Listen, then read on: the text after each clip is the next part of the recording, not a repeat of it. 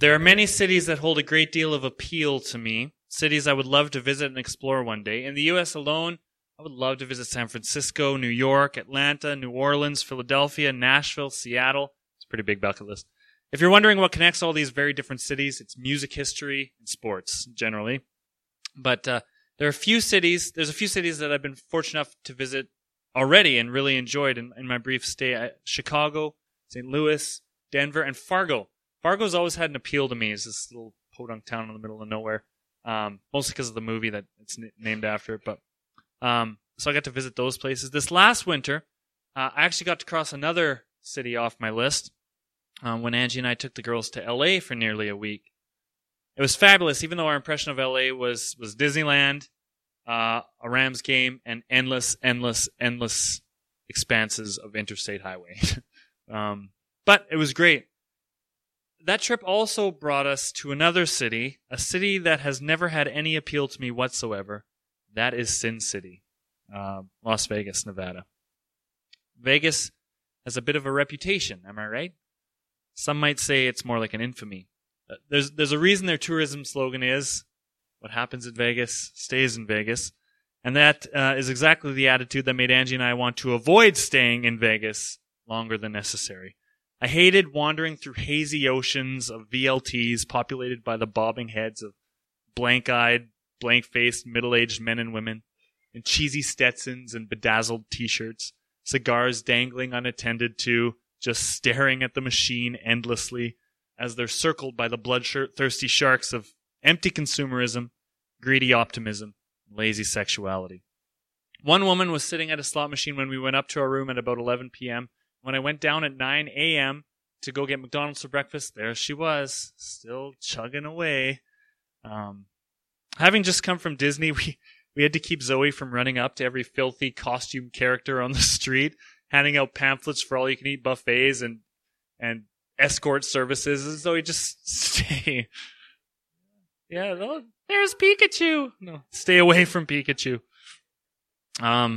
In Vegas, everything is designed for you to consume lavishly, waste carelessly, and submit to temptation selfishly. Pleasure is the ultimate idol. We loved the Beatles Cirque du Soleil show that we saw, but we kind of hated everything else. Of course, lots of people hate all that stuff and still go to Vegas and still have a great time. I'm not saying it's bad to go to Vegas at all, nor am I saying that my small impression of that city was even fair. We were only in Vegas for like 14 hours total. So, I mean, I'm just saying it wasn't for us. What we saw in Vegas was a glitzy, self-obsessed, pleasure-driven microcosm of everything that I find deplorable in the world. Any virtuous aspect of sex, or fun, or money was warped beyond recognition, like the desert mirage that the hotel across from us was named after. Now, you may be wondering, why is Chris coming down so hard on poor little Las Vegas this morning, especially when their hockey team is doing so well? Well, I wanted to paint a portrait of my vision of Las Vegas in order for you to get a sense of the city that Paul finds himself in after his ministry in the Macedonian cities of Philippi, Thessalonica, and Berea, and after his totally unique speech to the pagan philosophers in Athens. He now finds himself in Corinth, in chapter 18. He stumbled into the ancient Roman equivalent of Las Vegas, a city of money, sex, and power. So, ladies and gentlemen, may I present to you Viva Las Corinth. Corinth was the third largest city in the Roman Empire after Rome itself and Alexandria, which is in modern-day Egypt. It had a population of about 200,000 people, which is 20 times the population of Athens at the time. Corinth, it's right kind of in this land bridge. And so Corinth sat on the junction of an important east-west shipping travel route, trade route, as well as an important north-south land traveling trade route between the Peloponnesian Isthmus here, which was important, and the rest of Greece and the rest of what we call Europe today. Because of its favorable location, Corinth was fabulously wealthy.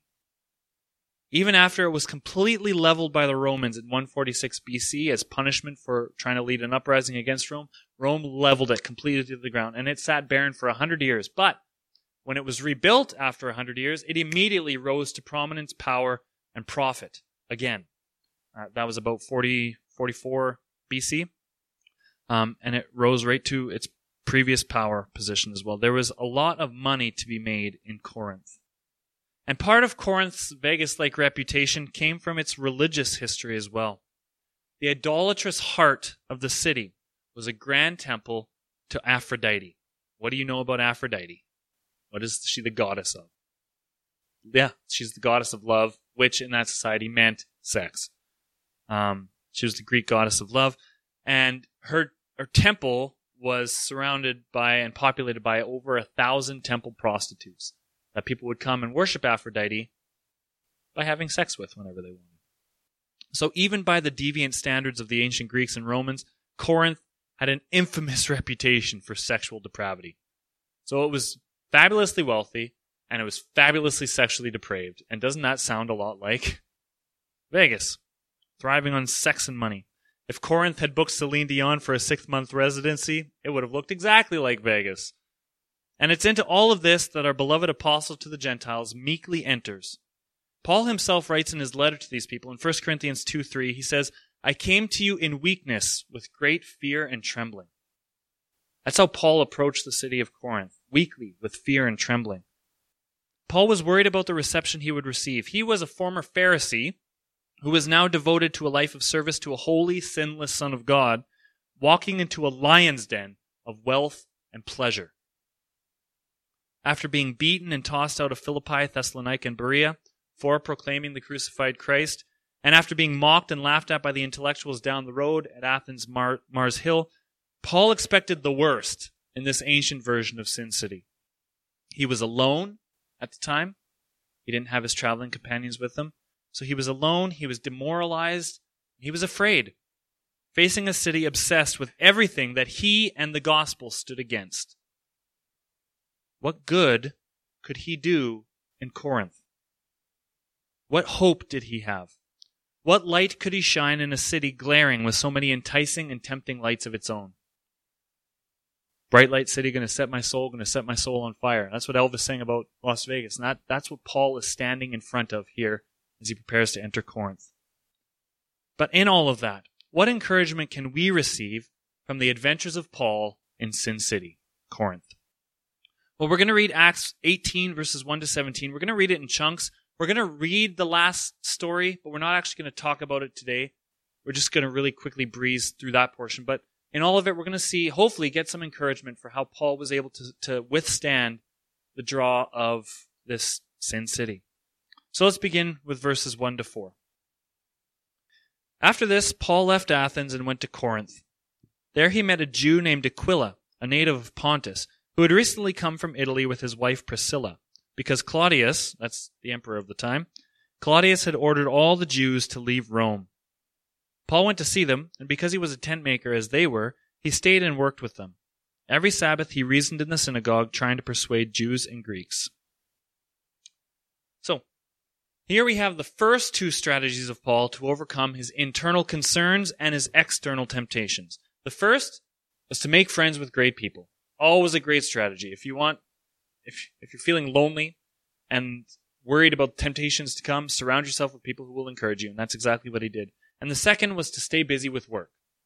Let's talk about those a little bit. Priscilla and Aquila were literally a godsend for Paul. God literally sent them to Paul to help him. People that he could share his passions and his pursuits with. Throughout Luke and Paul's writings, it's always Priscilla that gets named first. It's Priscilla and Aquila, which was rare in antiquity for the wife to be named first. You can imagine in a patriarchy it was male-dominated, and so the men would always be named first. That may be because she was from a noble family while he was of lesser social standing, or it could be just Luke's little subversive dig at the patriarchy to name the wife first.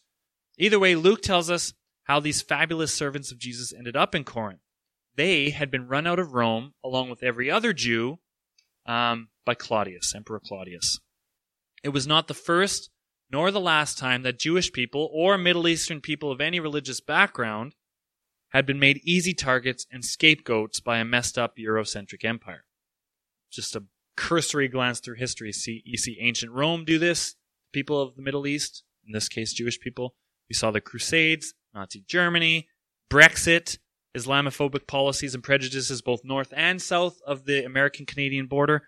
It's always been easier for Western empires to marginalize and blame those of Middle Eastern descent than to understand and embrace them. But I digress. My bias is showing. The pattern that we see today is not a new pattern. It's always been easier to blame Middle Eastern people.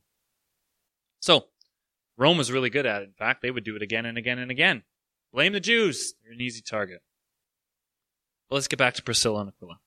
As we'll see, this Corinthian couple are welcomed into Paul's inner circle of travel companions, eventually being posted by Paul in Ephesus after helping initiate the fledgling community of Christ followers in Corinth.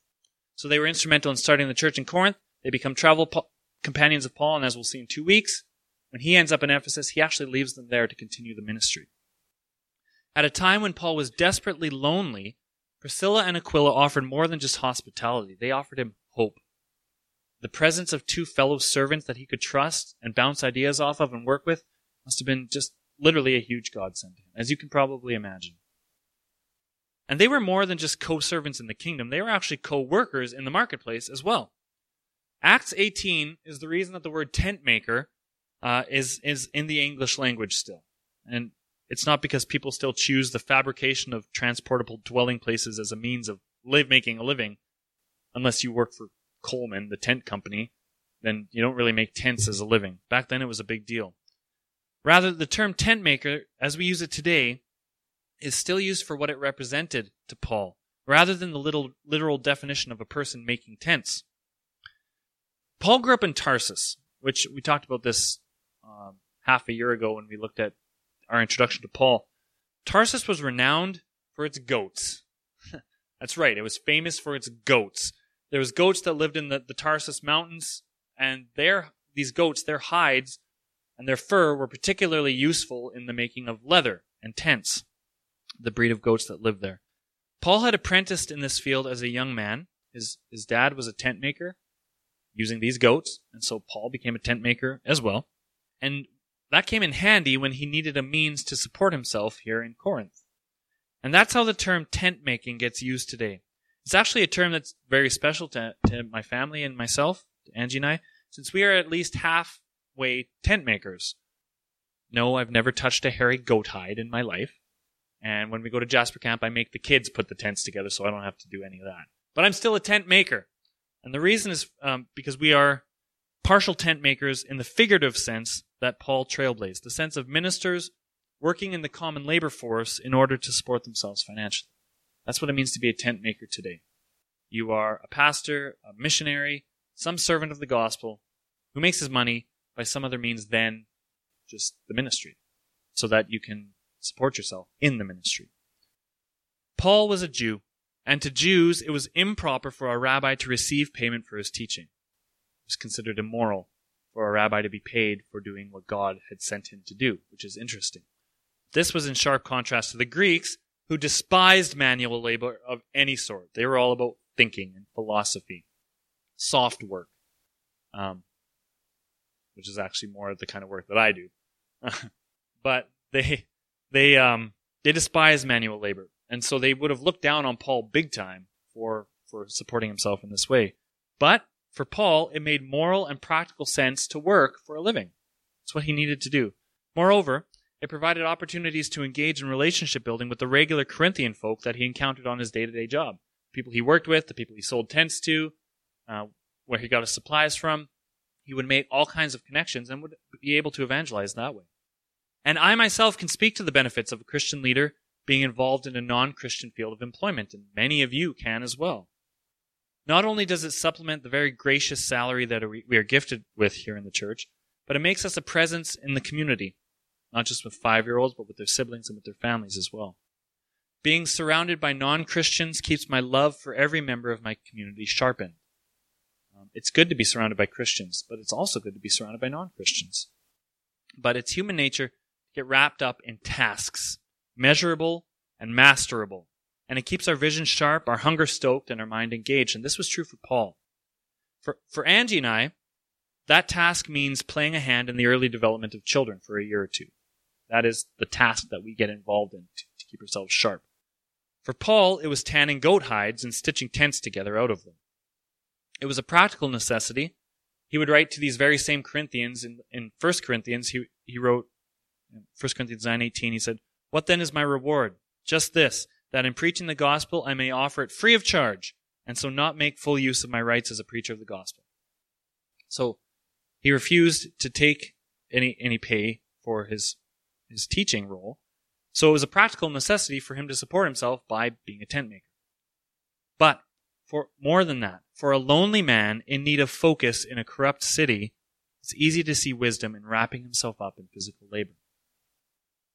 So aside from a paycheck and an opportunity to build evangelical relationships with neighbors, business people, in and around a metropolitan city, it also freed up Paul's mind for his real purpose. And I find that's true for me too. When I'm doing menial tasks, repetitive, physical, then my mind is free to think about anything. I do my best thinking in situations like that, I think. And that was true for Paul. It freed his mind up for his real purpose, which was he'd work 5-6 days a week, and then on the Sabbath, he'd hit the synagogue hard. He'd get down there, and he'd preach Jesus as Messiah, trying to persuade both Jews and Greeks that Jesus was the Christ. This system worked well for Paul, as far as we can tell.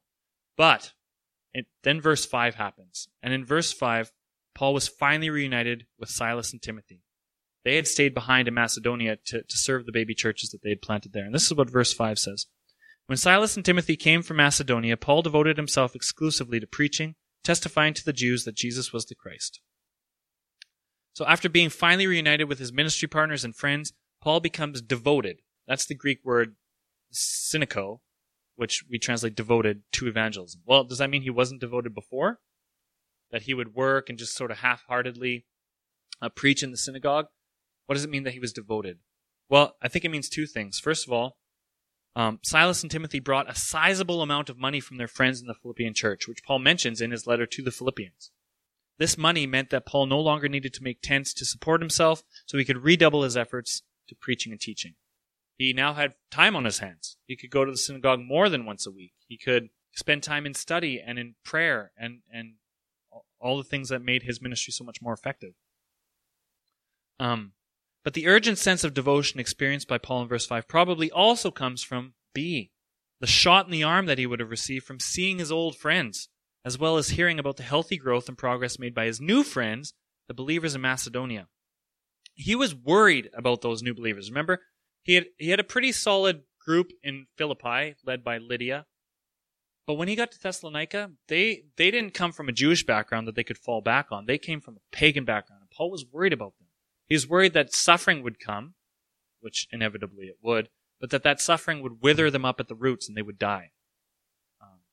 And so he was really worried about Thessalonica. And so for Silas and Timothy to come and say, hey, guess what? Thessalonica is doing super well. They're blossoming, they're flourishing, they love Jesus. That would have been such an encouragement to Paul. When we go down to Calgary and we see our close friends, that's always a shot in the arm for us too. Like, we love being with you guys, but there's something about being with your closest friends, right? That really refresh you. And that was true for Paul, who had been worried about the seeds he had spread for the gospel in those places. So to embrace his friends and hear them tell of flourishing faith and steadfast belief among the baby Christians that he loved so much, that would have filled him with renewed purpose and joy. All believers, you included, from time to time, need the encouragement that comes with seeing the fruit of your faithful service blossom and bloom. It does the heart well to see success, right? Obviously. That was true for Paul too, who was this hero who would have continued to serve no matter what, but when he heard that his seeds had been growing well, he was re-energized. That's where the Greek word devoted comes again. He doubled down on his efforts to keep up the good work. But not everything was going rosy for Paul, despite the return of his dear friends and the encouraging reports that they brought to him. So let's read verses 6 to 17. But when the Jews opposed Paul and became abusive, he shook out his clothes in protest and said to them, "Your blood be on your own heads. I am clear of my responsibility. From now on, I will go to the Gentiles." Then Paul left the synagogue and went next door to the house of Titius Justus, a worshiper of God. Crispus, the synagogue ruler, and his entire household believed in the Lord, and many of the Corinthians who heard him believed and were baptized. One night the Lord spoke to Paul in a vision. Do not be afraid. Keep on speaking. Do not be silent, for I am with you, and no one is going to attack and harm you, because I have many people in this city. So Paul stayed for 1.5 years, teaching them the word of God. We're going to study that in depth, but I'm going to read verses 12 to 17 just to get a sense of another discouragement and another encouragement. While Gallio was proconsul of Achaia, the Jews made a united attack on Paul and brought him into court. This man, they charged, is persuading the people to worship God in ways contrary to the law.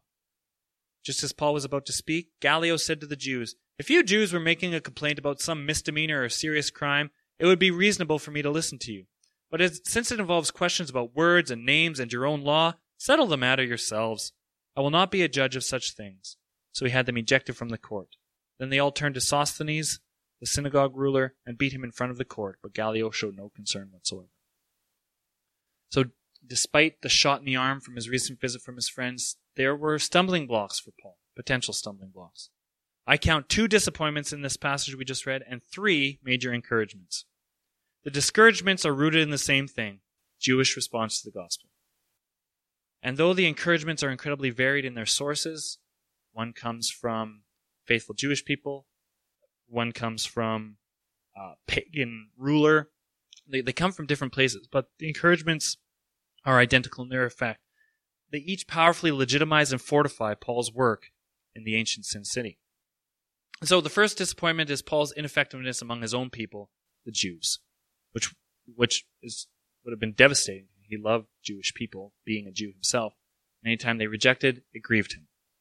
And it led to the grand spectacle of Paul shaking out his clothes in their presence. Can you imagine if I was really displeased with you and I just got up and went, that's it, enough of you, and I just shook my clothes out? It's a very strange thing. But he had done this earlier with his sandals after being run out of Pisidian Antioch in Acts 13. And the purpose here is the same. He wanted to leave the faithless Corinthian synagogue without even a speck of dust on his clothes, so that he wouldn't be defiled by their unbelief or associated with the judgment that was coming on them for their faithlessness. It's an incredibly powerful and damning sort of display, and one that would have grieved Paul tremendously. And so, Paul, shaking off his robes, declares, fine then, I'll get as far from your faithlessness as possible and go to the ends of the earth looking for people who will listen to truth and obey God himself. And then he literally went next door. I'm getting as far away from you faithless people as possible. He literally went to the next house over, which was the home of Titius Justus. He didn't have to go very far. The disbelief of his people would have been a crushing disappointment, but the low of that loss was surpassed by the first 2 of the 3 incredible encouragements Paul experiences in this passage. The first is the conversion of Titius Justus and Crispus. Aside from sounding respectively like a law firm and a discount brand of crackers, delicious Crispus, their conversion is noteworthy for the following reasons. Titius Justus probably had another first name. All Roman men had 3 names. So we know 2 of his names here for sure, Titius, Justus. But he probably had another first name, and that was Gaius. 1 Corinthians 1:14 gives us the name of 2 men baptized by Paul's own hands in Corinth. The first is Crispus, the second is Gaius. He doesn't mention Titius there. And then in Romans 16:23, Paul writes of a Corinthian named Gaius, who was host to Paul and the whole church. Host to Paul. Doesn't it say here that Paul went next door to Titius Justus's house? So it's sort of like this cross-scriptural New Testament detective game. We can deduce that Titius Justus, like all Roman men, had a third name identified by Paul as Gaius. Why is that important? Well, though Paul was rejected by the Jewish people, he hadn't been rejected by all Jewish people. He had convinced a wealthy man and his household to convert to Christianity. And that man's generous nature, Titius Justus, meant that the new church in Corinth had a place to meet together freely, right next door to the synagogue. So that didn't if people were used to coming to the synagogue to worship God, they didn't have to disrupt their routine. They just had to go next door, which was very handy. But also, he was apparently a wealthy man with a big house that many, many people could gather in, which was handy because eventually Paul's ministry in Corinth would be tremendously successful, and it would need to fit lots of people. So Titius Justus's conversion was a big deal for Paul. And so too was the conversion of Crispus, who was no less than the leader of the synagogue that he had just shook the dust off his clothes in. Most of that synagogue hated Paul, wanted to run Paul out of town, but not the synagogue leader. He may not have been generally successful in that synagogue, but it would have been a tremendous solace to know that the most spiritually influential and the most powerful person in that place of rejection had become an ally. Paul got the last laugh, and that always feels good. The person who was most expected to listen to Paul with an open mind and see Jesus as Messiah would have been the synagogue leader, and Paul had done just that. It worked. For all his hard work and prayerful determination, Paul was being justified, or should I say justified. Titius Justus, anyone? That's a good joke. You should laugh at it. For all his hard work and prayerful determination, Paul was being justified by the conversion of Gaius Titius Justus and Crispus. The next source of encouragement for Paul in this passage was the most significant encouragement in all of Acts 18. The most obvious one. The risen Jesus himself speaks up, making himself known as he often did for Paul in periods of transition. You think of when Paul is traveling around looking for churches to crush, and he gets a vision of Jesus saying, "Why are you persecuting me? Knock it off. Come be on my team." And he does. Or when his plan is to go to Ephesus, and he sees a vision of a man from Macedonia saying, "No, don't go there. Come here." And so he does, and that's how he ends up in this very successful position that he's in right now, because Jesus sent him a vision. And it's happening again. And Paul, this time, is being strengthened in a time of real weakness, of uncertainty, of loneliness. Jesus shows up. Jesus tells Paul not to be afraid, but to speak up, for he is with Paul and he won't let any harm come to him. That must have been a really powerful thing for Paul to experience. It's like if your boss came down from the top floor, comes down 5 floors to pat you on the back and say, "Hey, we're doing a round of layoffs, but you don't need to be scared at all. Don't worry. Your job is secure. You are okay. Your employment and position of influence are safe." That's what it would have been like for Paul. Keep up the great work. It's this divine pat on the back. Perhaps you've experienced a similar gift of encouragement from God yourself. I know that I have. Words from a friend or a wife, who is my friend. I'm not sure why I differentiated that, but words from a friend that are exactly the kind words that I needed to hear to continue, to strengthen me at a time when I needed. Or maybe it's the exact passage in your daily devotional reading that inspires you, or challenges you, or simply reminds you of your elevated standing in the loving eyes of your Father. Maybe just reading Scripture, something jumps out, like when we're reading these Proverbs, and something stands out and connects with you. Those are the words of Jesus connecting with you. Whatever it is, it's always good to get those moments of encouragement where you know He's got your back, and it'll be okay, and you will be victorious. And so whatever you are going through right now, let me be that voice in this moment to let you know that whatever suffering you have experienced, He sees your pain, and He grieves you for your pain. He grieves with you for your pain. Whatever fear or doubt you have in service to Him, don't worry. He is stronger than your fear, stronger than your doubt, and He will actively empower you to finish strong. Whatever low image you have of yourself is a circus mirror distortion of how He actually sees you. He doesn't see you low at all. He sees you as beautiful, powerful, redeemed. So fear not. Fear not is a common refrain in Scripture from God to His people. Fear not. If even Paul needed to hear it, in the dark and depraved corner of the Roman world that he finds himself in, then I'm sure you and I need to hear it from time to time as well. So, fear not, Light Christian Bible Church. You can conquer this dark and broken world by the power of His love, filling you with life and power. You can do it. Keep serving Him and fear not. He is with you.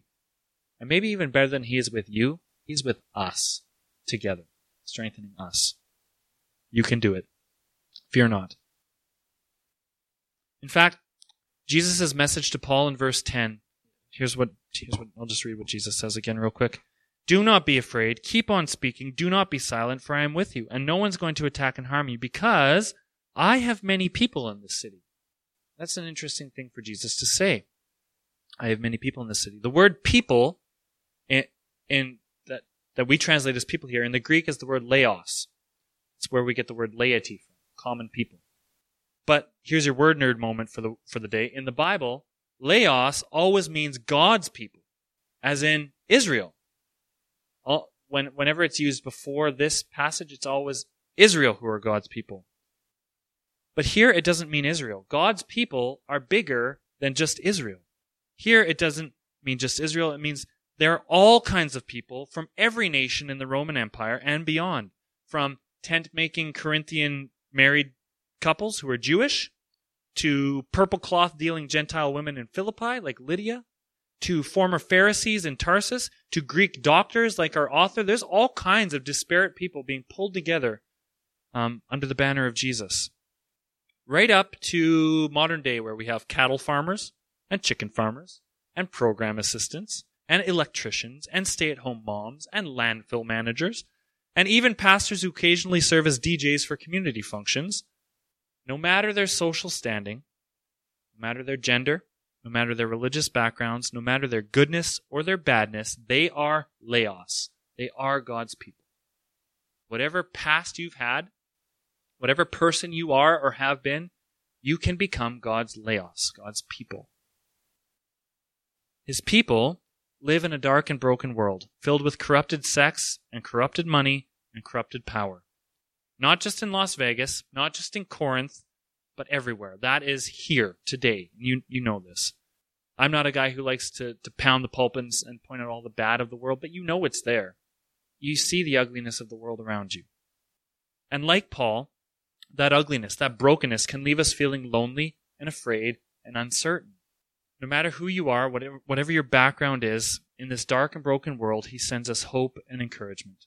Like Paul, he sends us friends to support us. Like Paul, he sends us work to do to expand our influence and sharpen our mind. Like Paul, he allows us to see the fruit of our work for him. Neighbors turning from darkness to light, he lets us see the fruit of our labor. And finally, like Paul, his words remind us to lay down our fear and to persevere in service, because he is with us and we are surrounded by his power and his people. There's one more major discouragement and one more even greater encouragement for Paul to experience in Corinth, but we'll talk about that next week. We'll save it for later. It's the story of the trial before Gallio in verses 12 to 17. He is rejected by the Jews again, and here's the fifth one, I'll just tell you now. He is victorious in court once again as well. What an encouragement that would be, to have a Roman official say, no, this is legitimate, stop fighting about it. The Christians, they're okay. But we'll flesh that story out further next week. For now, know that Paul initially faced the darkness of Sin City with fear and trembling. He was worried about what he would do, how he would be received. But by the time 18 months had passed, God had filled his servant with power and purpose and encouragement. And the ancient Sin City would look a lot less sinful because of Paul. There is encouragement here, and I hope there's encouragement for you as well. That whatever darkness you're facing, fear not. He is with you. And there's many people sharing this power with you. Let's pray. Father God, thank you for the story of Paul in Corinth. And we make connections, we easily make connections between the world of Corinth and the world that we find ourselves in today. That there is corruption and darkness and brokenness and ugliness.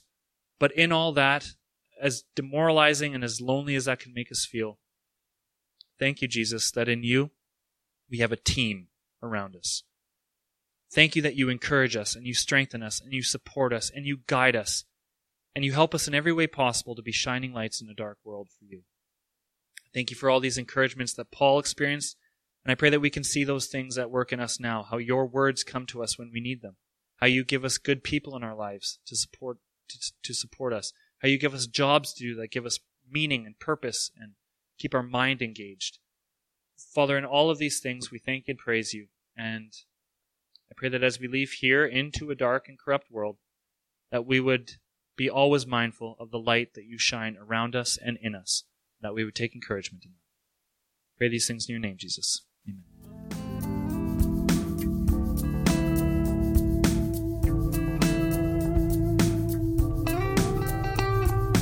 If Corinth had booked Celine Dion for a 6-month residency, it would have looked exactly like Vegas. That's a good joke. You should laugh at it. No, I've never touched a hairy goat hide in my life.